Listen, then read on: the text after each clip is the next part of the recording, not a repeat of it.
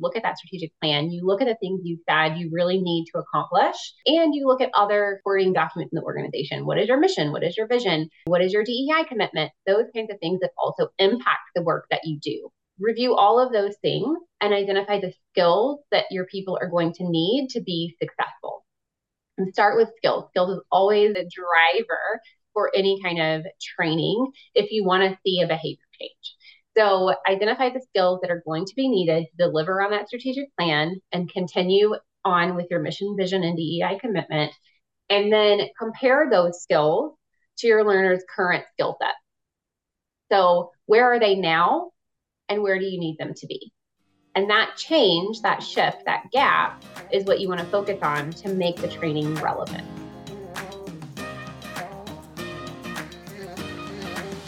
My guest today on Mission Impact is Heather Burright. Heather and I talk about how strategic planning, implementation, and staff and volunteer skills development all fit together. Implementation planning and support can often be the missing link to really make a strategic plan come to life and be useful and relevant to an organization. A plan gets done, but if those big goals and initiatives are not integrated into the regular work of the organization, then the plan can sit on the proverbial shelf. And when organizations don't commit to integrating, reviewing, and updating the plan on a regular basis and make it part of their regular practices, it can go by the wayside. I appreciated Heather's point about looking at the plan, not just from the point of view of who's going to do what by when, or from the point of view of budget implications, but also what are the skills that those putting the plan into action are going to need to make it a reality. Then, with those skills in mind, where are people now and where do they need to be in the future? I don't think many organizations are taking the time to think about this piece, and it's certainly something I'll be bringing forward in the future when I have the chance to work with organizations on their strategic plan implementation planning. And on this podcast, we explore how to make your organization more effective and innovative. We dig into how to build organizational cultures where your work in the world is aligned with how you work together as staff, board, and volunteers. And all of this for the purpose of creating greater mission impact. Mission Impact is brought to you by Grace Social Sector Consulting. Grace Social Sector Consulting brings you whole brain strategy consulting for nonprofits and associations. We help you move your mission forward, engage all voices, and have fun while we're doing it. We combine left brain strategy and analysis with right brain wisdom about human complexities for a proven whole brain, whole organization process through which every stakeholder thrives. Reach out to us for support and facilitation of strategic planning, mapping your impact, auditing your services for mission alignment, and getting an organizational assessment. We especially love working with staffed, nonprofits and associations with human-centered missions. Today, Heather and I are doing a little bit of an experiment with this episode. Our conversation is appearing on Mission Impact, as you can hear, and also on Heather's podcast, Learning for Good. I'm looking forward to listening to Heather's version and hearing what she took away from our conversation. Well, Heather, I'm curious, what drew you to the work that you do? What would you say motivates you, and what would you describe as your why? Yeah, so I am motivated by a few core beliefs. I believe that people excel when they know what is expected of them and they can show up authentically at work.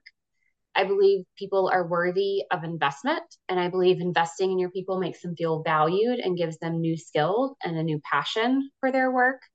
And I believe organizations are better when they empower their people to operate from their strongest capabilities. And so that's why I personally work relentlessly to create dynamic people-centric solutions for nonprofits and associations. I want the solutions to be both strategic, supporting the organization, but also compassionately human-centered, supporting the people themselves. And I want nonprofits and associations at the end of the day to have exactly what they need to support their people and move their mission forward. I love that combination between the strategic and the human-centered. That's definitely something that I'm always aiming for as well. That we're Sorry, really won't be the last time you hear that. enabling people to, Well, I don't know whether it's bringing your whole self to work, but bringing whatever part of yourself that you want to work, and then being fully supported in what you're being asked to do. Absolutely. But Carol, I'd love to hear a little bit about you too. Tell me a little bit about, I generally ask about people's career journey, but share a little bit about your journey to where you are, how you ended up here, and why you do what you do. Yeah. Um, so after college, I worked at an organization that helped people get on talk shows, but we did it for all comers. And so quickly after that, I decided I really wanted to, if I was going to be doing something like that, and I wanted to do it for organizations that I supported the mission of, and so shifted into the nonprofit sector and worked for a variety of organizations over the course of my career with those human-centered missions. And I continue to really enjoy working with organizations that center education and helping people thrive in their human capacity. But over time, just became more and more interested in really what helps organizations work more effectively so that we can really move that mission forward strategically. And so over the last several years, I've been a consulting to nonprofits and associations, helping them with strategy, strategic planning, mapping their impact, doing audits of their services, and then also organizational assessments. And I really enjoy doing all of those things to, again, try to help the organization hone in on what's really their core competency so that they can be less stressed as they try to move their mission forward. That's always a good thing, right? A little less stress that never hurt anybody. Um, so I love what you do. I think that what we do complements each other so well. You really help the organization set that strategy, be really clear about what they're trying to accomplish, and do so, like you said, in a more effective way, hopefully a stress free or at least less stressful way. Probably And not stress free. right, at least less stressful. That's the goal. And so then I help organizations take that strategic plan, prepare their people to implement. And so we're so complementary in our work, and I love that. I know you mentioned that one of the things you do is the strategic planning process. What are some of the challenges that you see when it comes to actually implementing that strategic plan after it gets created?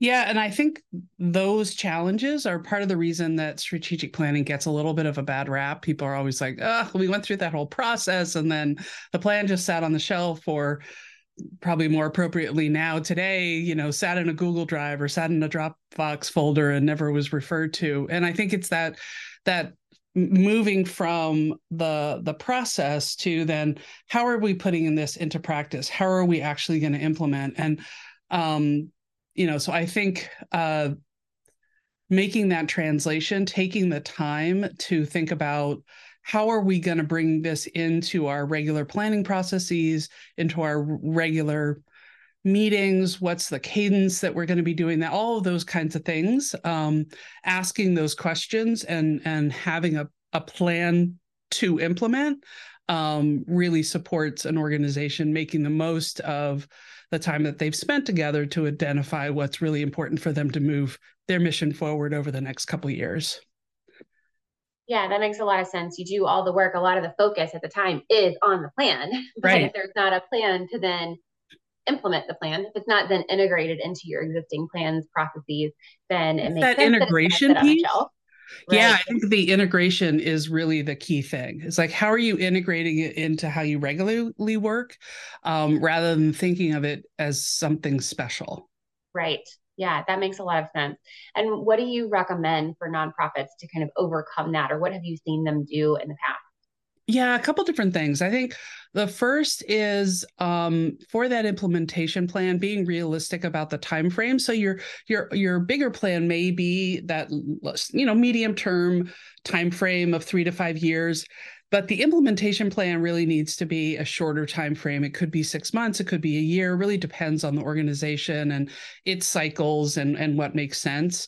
And then for that plan, that's where I recommend that people get into the real nitty gritty of who does what by when and how. all of those kinds of things, because so that year one or year six, first 6 months, you're getting into those details, planning that out, and then having a process to say, okay, we've come to the end of this time period.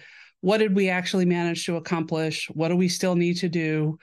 What is less relevant or what might need some tweaking? What have we done that we didn't expect to do?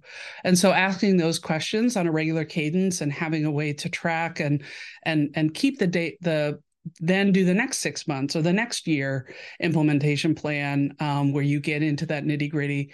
Because I think one of the challenges is when organizations try to nail everything down for that entire period. And so they're trying to, and that's where it starts ending up feeling a little ridiculous. Of like, we can't actually predict what's going to be happening 3 years from now. So don't waste your time trying to nail that down in terms of the specifics. Yeah, that makes sense. When you put it into that detailed of a plan, you have something that can help guide you as you're implementing. But like you said, it also allows you to go back and track so that you can kind of see, am I on the right track? Are there things I need to adjust? And doing that in those smaller increments makes a lot of sense. Have you found that nonprofits have a lot of success with that? Yeah, I think when they're able to make a regular practice of it, kind of know what's expected at that check-in, do that within their regular meetings, whether it's a staff meeting or at a regular cadence at a board meeting and or both, knowing what part of the plan is the board is responsible for, what part of the plan is staff driven. And then just having someone be the champion to kind of make sure that they're doing that as well. All of those things really help. And then realizing that it's not just about checking off what you've done or doing, I've seen a lot of groups have kind of that green light, yellow light, red light of like where things are in terms of progress, but also having those questions in mind so that you are making those adjustments that as needed. Yeah, that makes a lot of sense.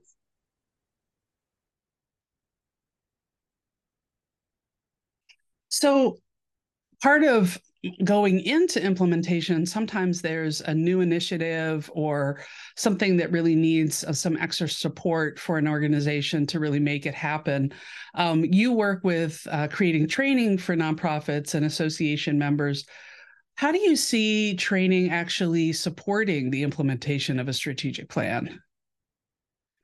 Yeah, so I typically look at kind of a three-pronged approach, and it does all go back to making it strategic and compassionately human-centered, as I said in the beginning. Very, very important to me.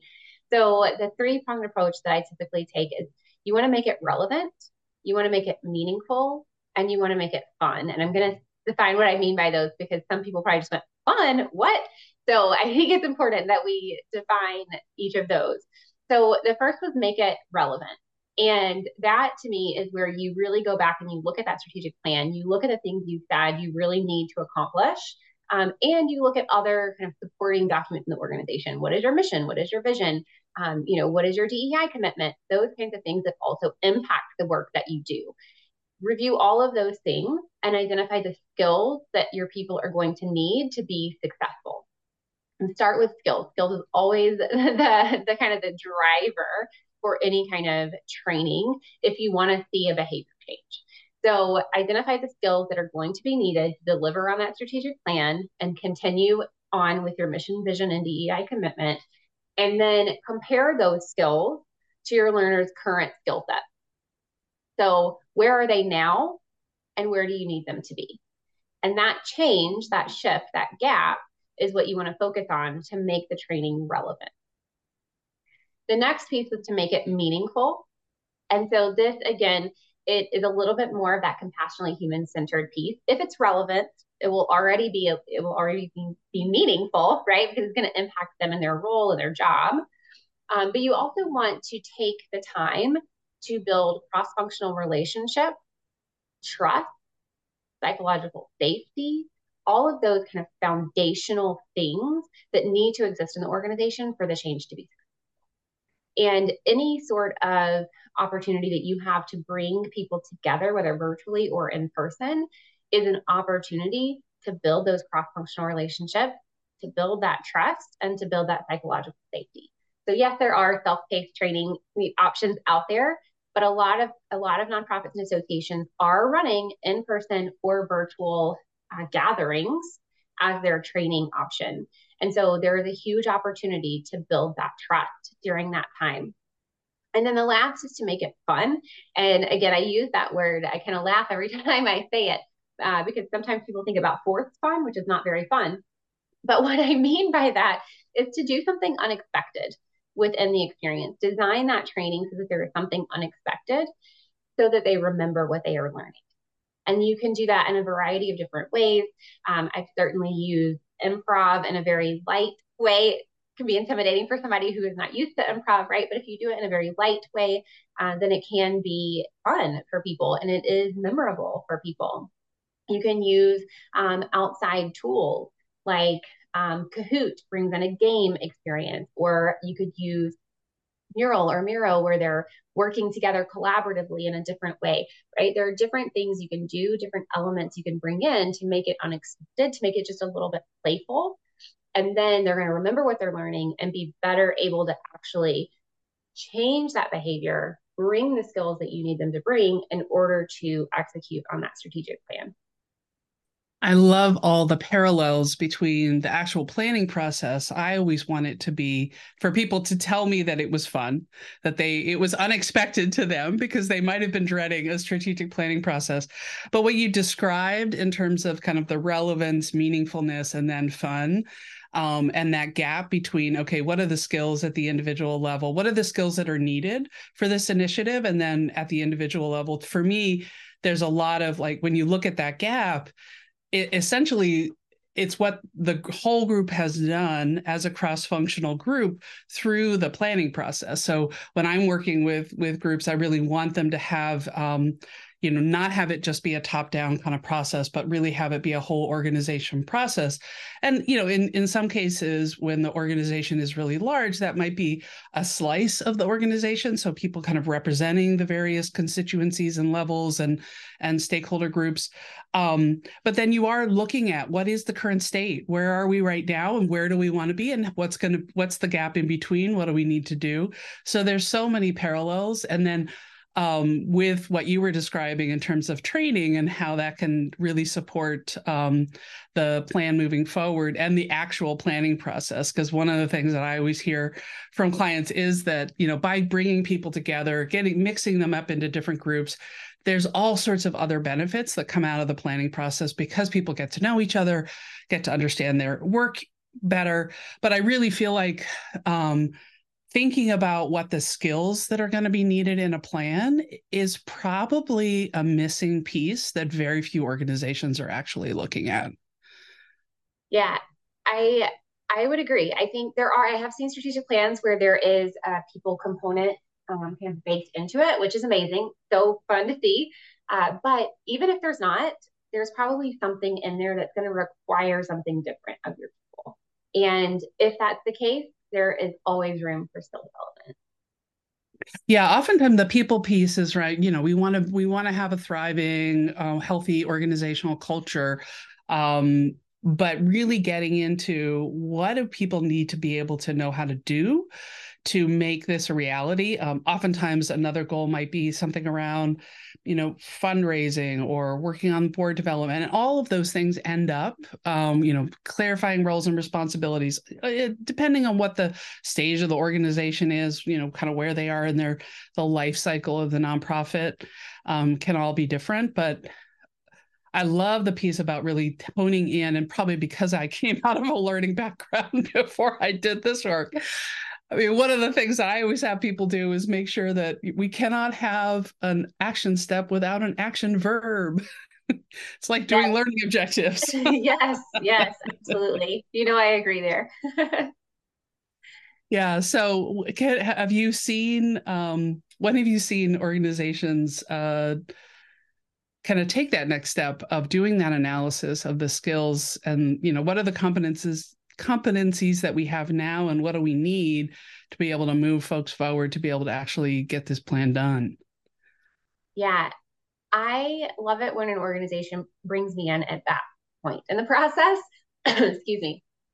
because it really does set you up for success. Like you said, they're coming out of the strategic planning process where they've been really collaborative, hopefully, and they've been hearing from people and they've been kind of taking a different approach to their work in some cases. And then coming right behind that and saying, now let's do the same thing for your people. It's just a nice flow and it sets people up for success from the very beginning. So I have seen organizations do that, and that I love that.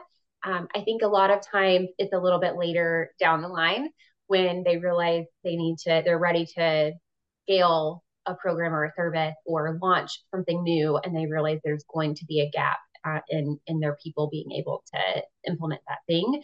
And so it's a little bit later in the process. It's a little bit harder to go back and really capture that analysis and the energy that's already coming out of that strategic planning process. So I've seen it both ways. It's still doable. The other way, if it's a little bit later in the process, definitely still doable. It just might feel a little bit like you're taking a couple steps back before you can move forward. And I feel like for me, as I think about, projects moving forward, as I help organizations kind of map out that implementation plan, certainly coming out of this conversation, one of the things that I'll be adding is, well, what are the skills that are needed to move this forward, and help people even think, start to think about it. Because I think it's not necessarily a top of mind conversation for most folks. Yeah, absolutely. And one of the things we're talking about training today, but one of the things that I do is custom competency models. And that's a great time when you're getting ready to implement a new strategic plan. That's a great time to either create or revisit your existing competency model because you are able to say, okay, this is where we're headed. And these are the skills that we need people to have in order to achieve that. And this is what that looks like, that one skill, right? One skill can look different to different people or in different roles. And so a competency model allows you to define what that skill is going to look like at various levels in the organization. And then you can build your entire learning strategy around that competency model, which is built around where you're headed as an organization. And I've seen those on the association side built for the field, but I've rarely seen them built for the people inside the organization. Yeah, they work well in both scenarios.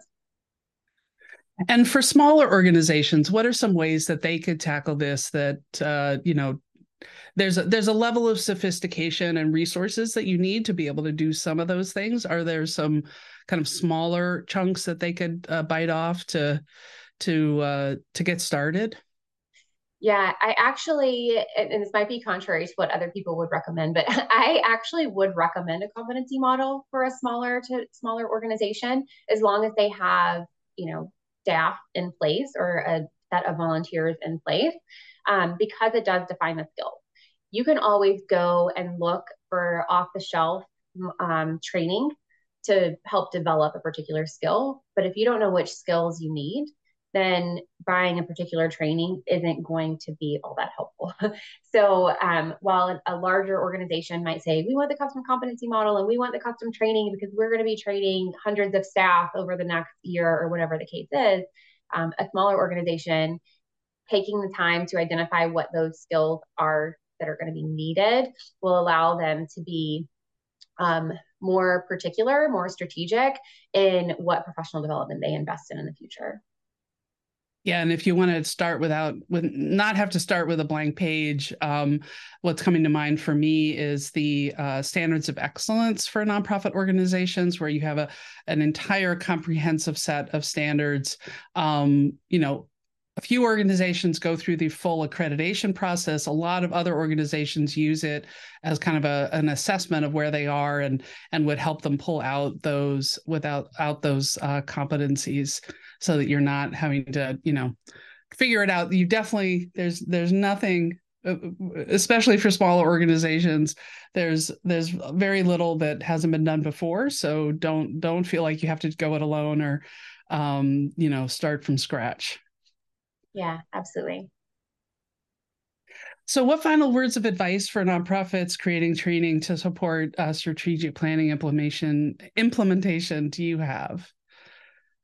Yeah, so I think the first, and we've talked about it a little bit already, is listen to your people. So if you're going to be creating training to support strategic plan implementation, you have to know where your people are and where they need to go. So talking to senior leaders, asking supervisors, holding focus groups with the staff that are going to be impacted by the change, and really listening is a great way to understand what the gap is that you're going to need to fill. And then the second piece is remember the change component of this. If you are doing anything different, there is a change, and there's always something different in the strategic plan, right? So tap into people's motivations. Why do they care? Why would they even want to make this change, behavior change, whatever it is? Make sure they have the skills, which is where the training helps, and then surround them with the resources that they need to be successful. Yeah, and again, there's so many parallels to the actual planning process of, not starting small, starting larger, where you're really listening and hearing from, mapping out that map of stakeholders and constituencies that you have, and then getting that input from them, figuring out how to pull their voices together so that you can, make some decisions about what you need to do moving forward. People hesitate around change or are, at the top can feel like they've communicated enough times around the thing, but and then I think there's a lot of it can become a little bit of us and them, of the people who want the thing, the people who are quote unquote resistors, and it goes back to listening, to hearing really what is getting in their way, what is, what hesitancies do they have, so that can be integrated into how you're supporting them with the resources that you were talking about. Yeah, absolutely. Part of surrounding them with resources is absolutely removing barriers. So you have to understand what they're experiencing in order to really make those changes happen. But Carol, I'm curious, any words of advice from you? Any final words, I guess, of advice for nonprofits undergoing the strategic planning process? Yeah, I think, the starting with the whole organization and really thinking about how the whole organization is contributing to the planning process. And I think that also supports implementation, because when people have been part of the process, they see themselves in it. They understand why decisions were made a certain way. They're more ready to kind of roll up their sleeves and get ready to put the plan into action. And so while leaders might feel a little intimidated by, well, if it's, just this huge cacophony of voices, how are we going to actually make decisions? But there are ways, through a good facilitated process, to ensure that you have a succinct plan at the end, and folks know what they need to do. Absolutely. And I definitely see that in the needs analysis side on competency models and training as well. So like you said, there's just so much overlap in the way that we work, the process that we use, and then so much good complementary pieces to it as well, starting with that strategic plan and then moving into what do our people need to be able to implement that. Yeah, Carol, it's sure. been so fun to have this conversation with you. Thank you so much. Yeah, I definitely, and talk about change. You're going to be helping me tweak my practice in terms of working with organizations in that implementation planning phase. I love it. I appreciate that. It. Well, thank you. Thanks, Carol.